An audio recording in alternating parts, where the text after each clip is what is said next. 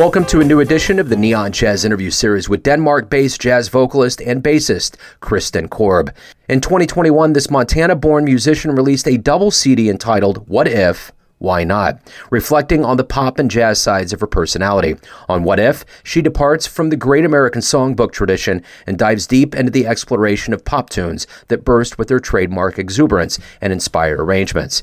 She is one of those artists who make you forget that she is playing the bass when you hear her voice. She has a storied and interesting path that will actually make its way to Kansas City on March 26, 2023 at the brand new Uptown Lounge. We get into quite a bit in this interview. Enjoy. Where are you located? I am in just outside of Copenhagen, Denmark. Wow, and you're going to be in Kansas City soon. I am so excited. It is really going to be a blast. That's great, yeah. And Kansas City, it's been really good to see clubs opening up. And that location used to be an old kind of like rock and roll bar. And right before the pandemic happened, there was a little fire and it got extensive like water damage and smoke damage. And it was kind of a bummer. It used to be called Davies Uptown. Years ago, when I worked like in my 20s, when I worked in corporate America, I used to go there with friends to drink after work.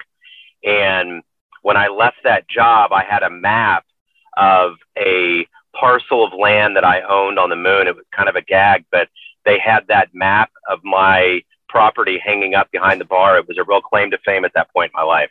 Oh, I love it. So it was cool. It was awesome. I want to kind of peel back the layers here as we kind of lead to this Kansas City trip. But first and foremost, thank you for taking a minute out. And I want to know, before we get into your life, you know, we've gone through quite a thing with COVID for the last 3 years. As a musician, how did you survive it? And how has it changed the way that you lead and conduct business now? Well, I mean, I've been in the business for quite a while. So I think, you know, one of the things that, especially when I was a young musician, it seems like, you know, when you're trying to just get yourself established in the world and doing your thing and everything, your biggest fear is, what if I'm not working? You know, there's that, what if I'm missing a day, or if there's, you know, oh my gosh, it's a Friday night and I'm not playing a job, you know, there would be like the freak out. And then after, you know, 20 years of that, then it's like, you know, I'm working. I have nothing to worry about. I don't need to worry about this. And then you know, I think every working musician's fear happened, you know, it all shut down. And I think, considering that I was here in Denmark and married and, you know, with my husband, and I feel like I weathered it relatively well. I think there's a lot of stuff I notice now that I feel like it really messed with my head, in that just, you know, sense of time and when did I do things and when have things happened and did I do that song? There have been some real weird things for me, just personally thinking about like memory, and sometimes drive could be a little bit of an issue. You know, if you're used to practicing for the gig, that can always bring a little bit like, well, what am I playing for? Who am I playing for? It kind of shifts that perspective a little bit and brings it back into, oh yeah, that's why I play music, because I enjoy it. So I think it gave me time to kind of just dig deeper into things rather than just be practicing for the gig. I really enjoyed the forest here. We live right across the street from a forest. And so it was so nice to be able to just, you know, we were lucky, unlike other people in other places. I mean, we were encouraged. We went out in the forest every day. So, I mean, we were in nature. We, you know, we had a beautiful summer here. So that was really nice. Creatively, we made a cookbook. I have two bonus kids that had, just before everything locked down, they've ended up in their own apartments, and we had talked about making a cookbook for them so they could have recipes that they grew up with, you know, in our household. And it gave us time to do that. So I actually learned the software and how to make books, Adobe InDesign, and I did I don't know how many online tutorials and everything. And so we made a really professional looking cookbook with just the two of us, working on pictures and, trying recipes, because, what else are you going to do? We didn't necessarily go down the sourdough starter line, but we we worked on, making sure the recipes were as we wanted them for the kids. And then it ended up being something we could share with more people, since people were buying, cookbooks rather than CDs. We had our home studio, which we had started a little bit before the lockdown. And then once everything locked down, we, finished ordering what we needed, and we recorded a double disc as well. So, I mean, we were productive, I think, with the time. Yeah, it sounds like it. What's interesting, to give proper context to that question, from my perspective, since we're together interviewing right now on Valentine's Day 2023, my initial correspondence to you was on May 13th, 2020. But this is the interesting thing about that. I remember I had a decision to make on my end when this all happened. Like, what am I going to do? Because I was in shock. There was a lot that went into it, obviously, for all of us. And I decided slowly as time went on that I was going to interview as many people as I possibly could. I sent out so many requests. I have a stepdaughter who's now 17, my son who's 18, and I would put the interviews on speaker and they would listen to me interview the jazz community. And overwhelmingly, the voices were strong and positive and good. But I remember you were a part of a huge amount of requests that I sent out. And, at that time, I was sending requests out to people like Diane Shure and others that typically would not be available. But because of the shutdown, people were at home. So that's the thing that's so interesting about us talking right now. It's literally almost 3 years ago that we had reached out. And from my perspective, I am so relieved to be able to have a different light that I get to interview musicians in, because that time period, as much as there was strength and resolve and all of those really integrity fueled feelings that went into, the musicians and the jazz community, it was really heartbreaking too, because nothing was happening and no one knew when it was going to come back. I mean, it was heartbreaking for everybody on the planet, but I think being as close to that community as I've been, it was very strange. So it's really good, actually. That's, in a long roundabout story way, that's the thing that's so triumphant about us being able to talk now. It's like, you have material out, the world's opening up more and more, you're coming to Kansas City. This is a great time for us to talk. Yeah, and I apologize for not getting back to you. I mean, I think, while I was trying to keep myself active, I think there were certain parts of me that just kind of shut down. And, like checking email was kind of one of those things. So now I've been going through my emails and just kind of going like, what did I miss? Because I don't know. There was just certain things that I just didn't follow through with things, because it was like, well, I don't know I don't know if I should be booking anything or responding to anything because everything shut down. And then the calls that I did make were like the people that were on my newsletter list. I actually started singing to them on their birthdays, just because, it's a jazz community and there are a lot of older people in our fan base. And so I would call and do FaceTime calls as birthday greetings, just to make sure people were okay. That's wonderful. Yeah. And this is such a happy surprise. I'm glad you didn't check your email, because this was a total surprise. And I had to kind of rub my eyes, and I was like, wait, did I send that in 2020? So it was really cool. And then the fact that you're coming to a brand new club in Kansas City. But before we get there, I want to know, where were you born and raised? How did this jazz journey, the seed, begin for you? Well, I was born in Billings, Montana, and not a big center of jazz, but really good, music in the public schools, really great public education. And when I was in kindergarten, we moved to Boise, Idaho, another place one would not normally think of as a hotspot for jazz. But when I went into junior high, the cool kids were in the vocal jazz ensemble. And I remember vividly them coming to our elementary school with some of the other music groups from East Junior High. And, the band played and I was like, oh, whatever. And I was into music as a kid and I did violin in 4th grade, but I just didn't really like the violin so much and didn't really vibe with the orchestra director. And then, I heard the orchestra play and I was like, whatever. And then the East Junior High Mad Jazz Singers came up and they were all singing and smiling and moving to the music, and they had their own microphones, and the girls had cool dresses on and the guys had nice ties instead of, the bow tie thing from the other groups. And they had solos and a student band. And I was like, I want to be in the band. And I had been playing guitar up to that point, and I didn't even realize it was a bass guitar in the band, but I had my guitar teacher reach out to the choir director and say, I've got a student coming your way next year.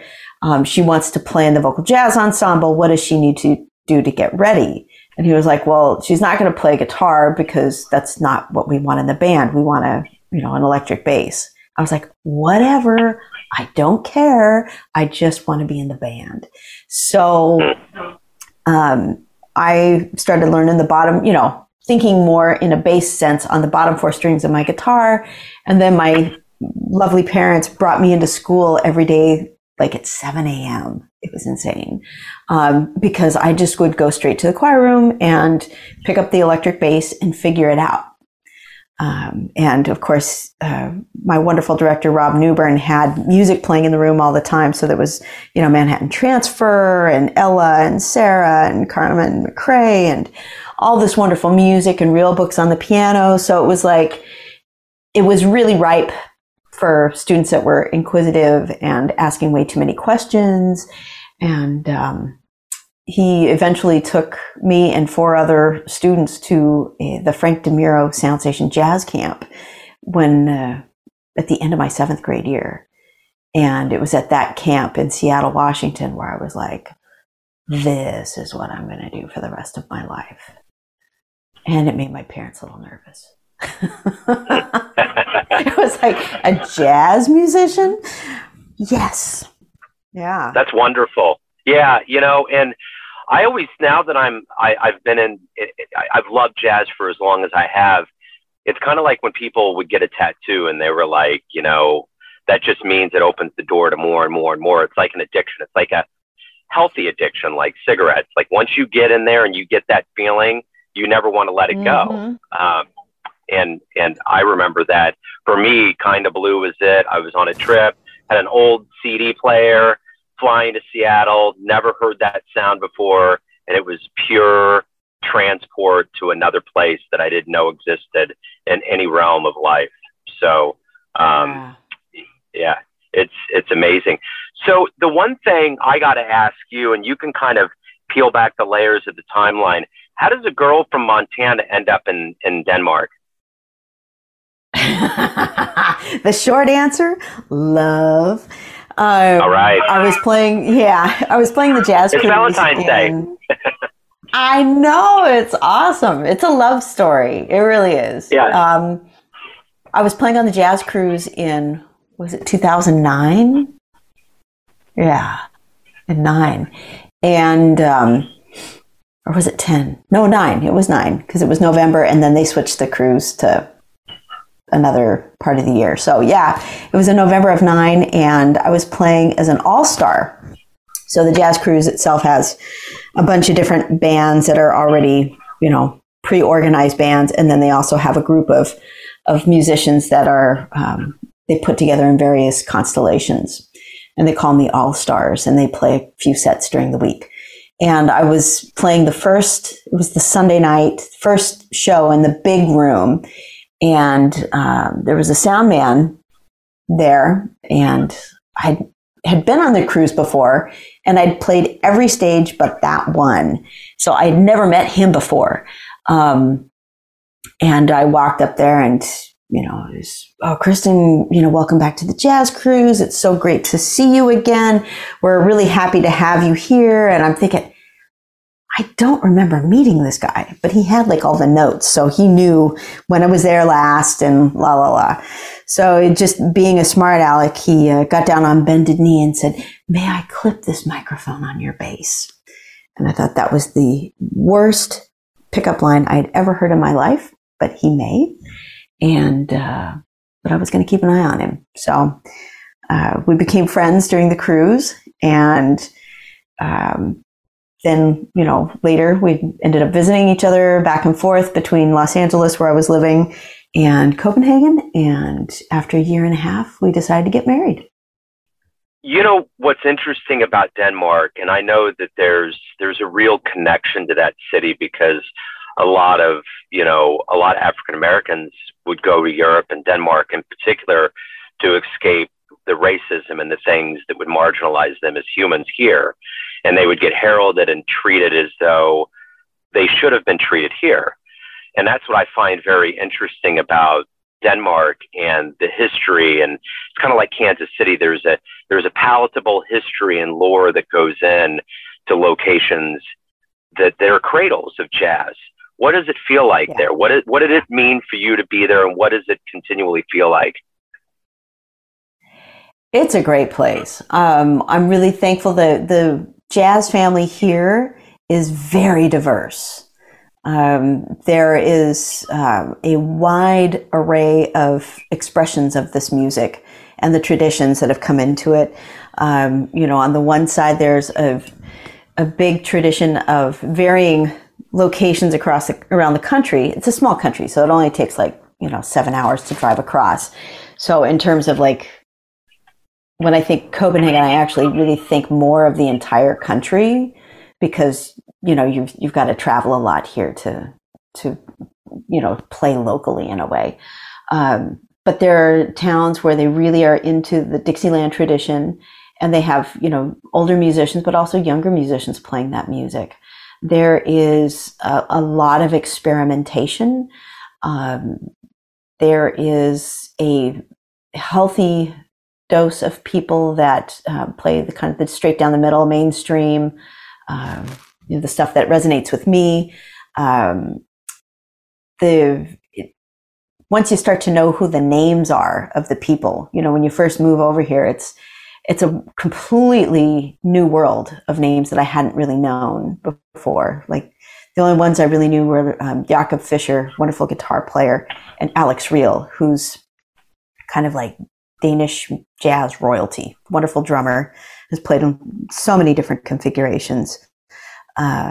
He's pretty legendary and amazing. And then there's everything in between. So it's been really fun to get to know people, and it takes time. Takes a little longer to really get to know people here than I thought it would take. But once you know them, I mean, the family is warm and very welcoming.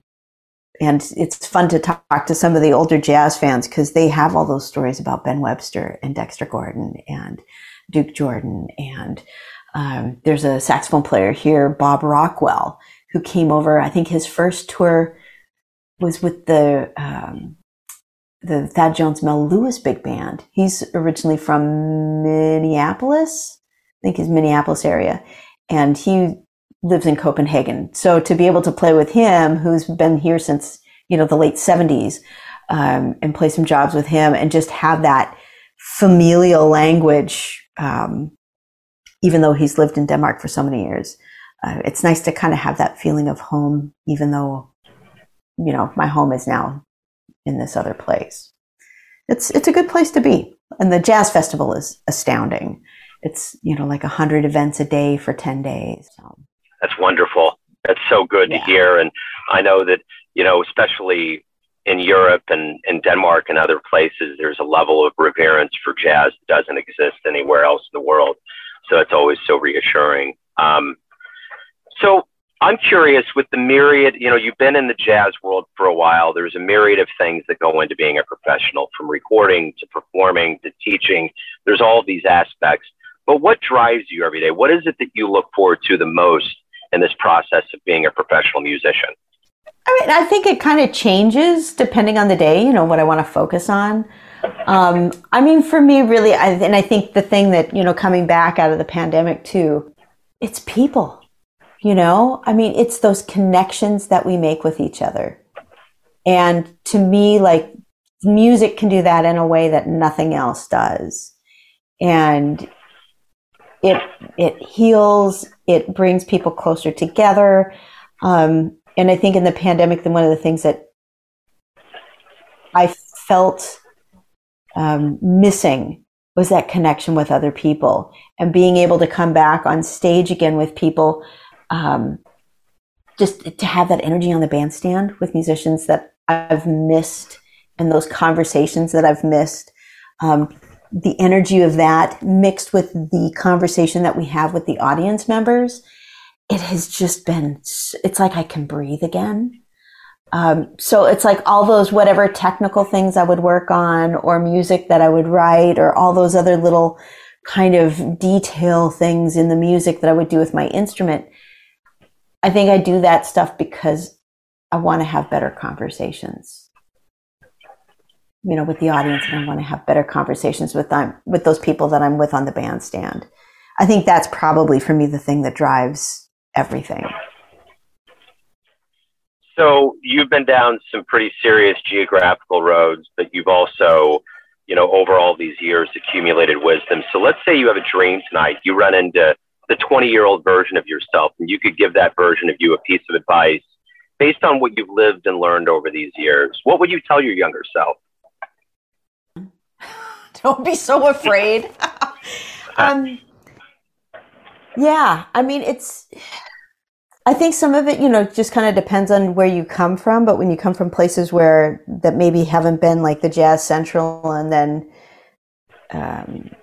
the thoughts that you have or the doubts that you have coming into a scene like this, you know, it's like, are you good enough? Are you good enough to be able to have a career in this, or pay your rent, and do the things that you want to do in the music? Instead of being so afraid of being good enough, be more joyful in the exploration, and just trust that everything will work itself out. That would be my biggest advice to myself. So let's say we get off the phone and a time machine pulls up in front of your house, and you could go anywhere in jazz history and see someone live. Who are you going to go see? Where are you going? I would probably want to go hear Ella Fitzgerald's 40th birthday in Rome concert. I would want to be there for that. That's one of my favorite recordings. And just to be in that airspace with Ella, anytime with Ella would have been, I think she's one of those artists that I never actually got to meet. And I would have loved to have gotten to know her as a person. What was the first live jazz show you ever saw that blew you away? I mean, that student one was the one that kind of got me into the whole thing of like, wow, I need to do this music. As far as like hearing professionals, Diane Shure had just recorded her Deedles album. This was early 80s, 83 maybe? Woo. I can't remember what year that was. Anyway, she had just finished recording, and I was at jazz camp, and she had brought the tracks in with her on her cassette tape or whatever she had at that time, and then sang along with the rhythm tracks for us students at camp. And I remember like, oh my gosh, I need to get this. So I kept hounding the record store for a year until the record came in. So that was probably one of the performances that made an impression on me. As far as like a professional people, who did I hear? Gene Harris lived in Boise, but I never got to go hear him because he played in bars and kids weren't allowed in the bars then. So I never got to go hear him there. But I remember the first time I heard Ray Brown live, I could feel the air move. That was when I was in grad school in this little club, and I was, like 5 feet in front of the bandstand, and you can almost feel the sweat off their brows, you know. It was with Benny Green and Jeff Hamilton. And that, it went right through me. You know, what's fascinating about you saying Diane Schuur, that the level of serendipity and deja vu that goes into that answer is this. During COVID in 2020, I would say probably around May, I did interview her, and she was alone in her house. Her cat kept coming up on the counter when she was getting coffee, and, you know, you could hear the cat meow. And, you know, we're all in this land of unknown. We didn't know how long this was going to go. And I remember, and this was probably one of the most profound moments I ever spent with anybody ever on the phone in an interview situation. It was surreal. And I asked her what it was like going through this. And it had been 2 months. And she started telling me that this time that she was alone felt like after she was born, when she was alone in the hospital and no one was with her. And she was in a chamber so long that the oxygen was one of the reasons why she had a degenerative eye condition. But she just talked about that initial isolation that she felt as a human being on this planet was a little bit akin to what she was living through in the pandemic. And it was like, I was just floored. The fact that that corollary was made, but the fact that you just said that now, and I literally sent that email to you in May of that year that I interviewed her, is just mind blowing to me. Truly. Yeah. So That's when you, wild. so yeah, it's wild. So let me ask you this. Everyone out there has a perception of you, your family, your friends, your fans, but ultimately you live your life. You have a perception of yourself. Who do you think you are?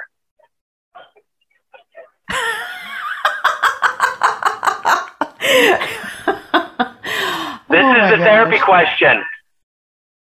I'm a legend in my own mind. No. All right. I love it.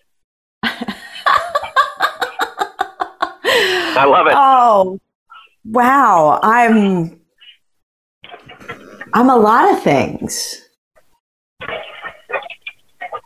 I'm a wife. I'm a sister. I'm a bonus mom. I'm a friend. I'm an auntie.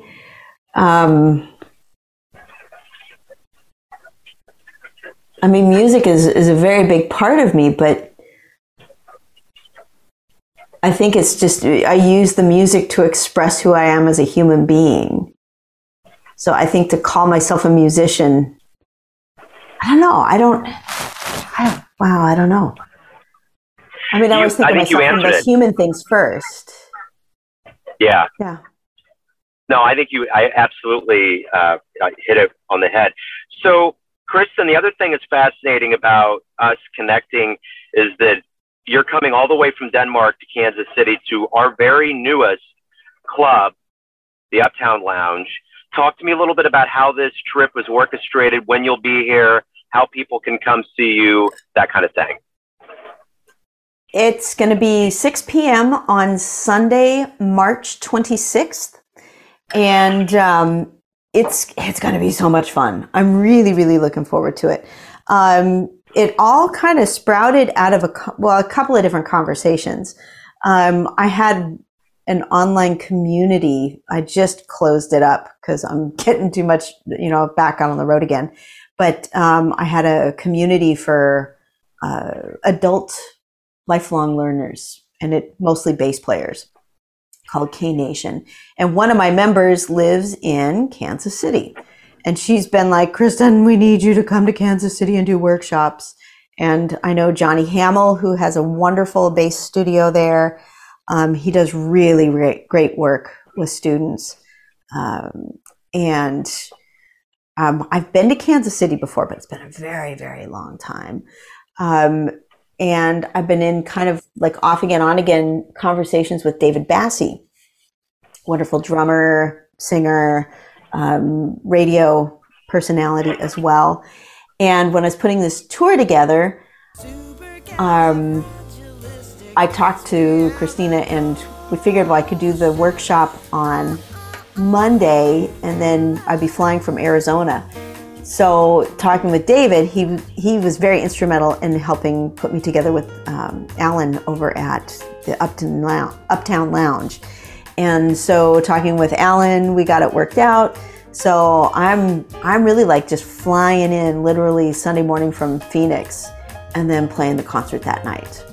So people can get their tickets through Eventbrite or through the website for Uptown Lounge. And if we sell out, because it's a small room, if we sell out the 6 o'clock show, we might add a second show. So, but we'd like to fill out that first one. That's wonderful. I literally seconds before we spoke, I write for Jam Magazine and work with David. I just emailed him about next month. It's wild. Cool. Yeah. Yeah, he's wonderful. He's a guy that gets stuff done, man. I really appreciate all that he's done. Yeah, absolutely. Yeah, he's hugely instrumental in Kansas City. Kristen, thank you for opening up. Thanks for getting back with me. I'm glad it did take this long for the coincidences of this interview. So thank you very much, and have a great trip to Kansas City. And good luck with everything.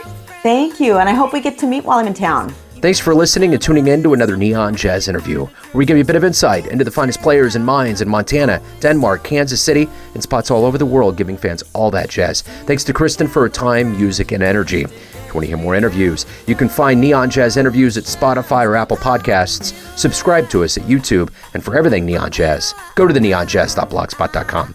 Until next time, enjoy the jazz, my friends.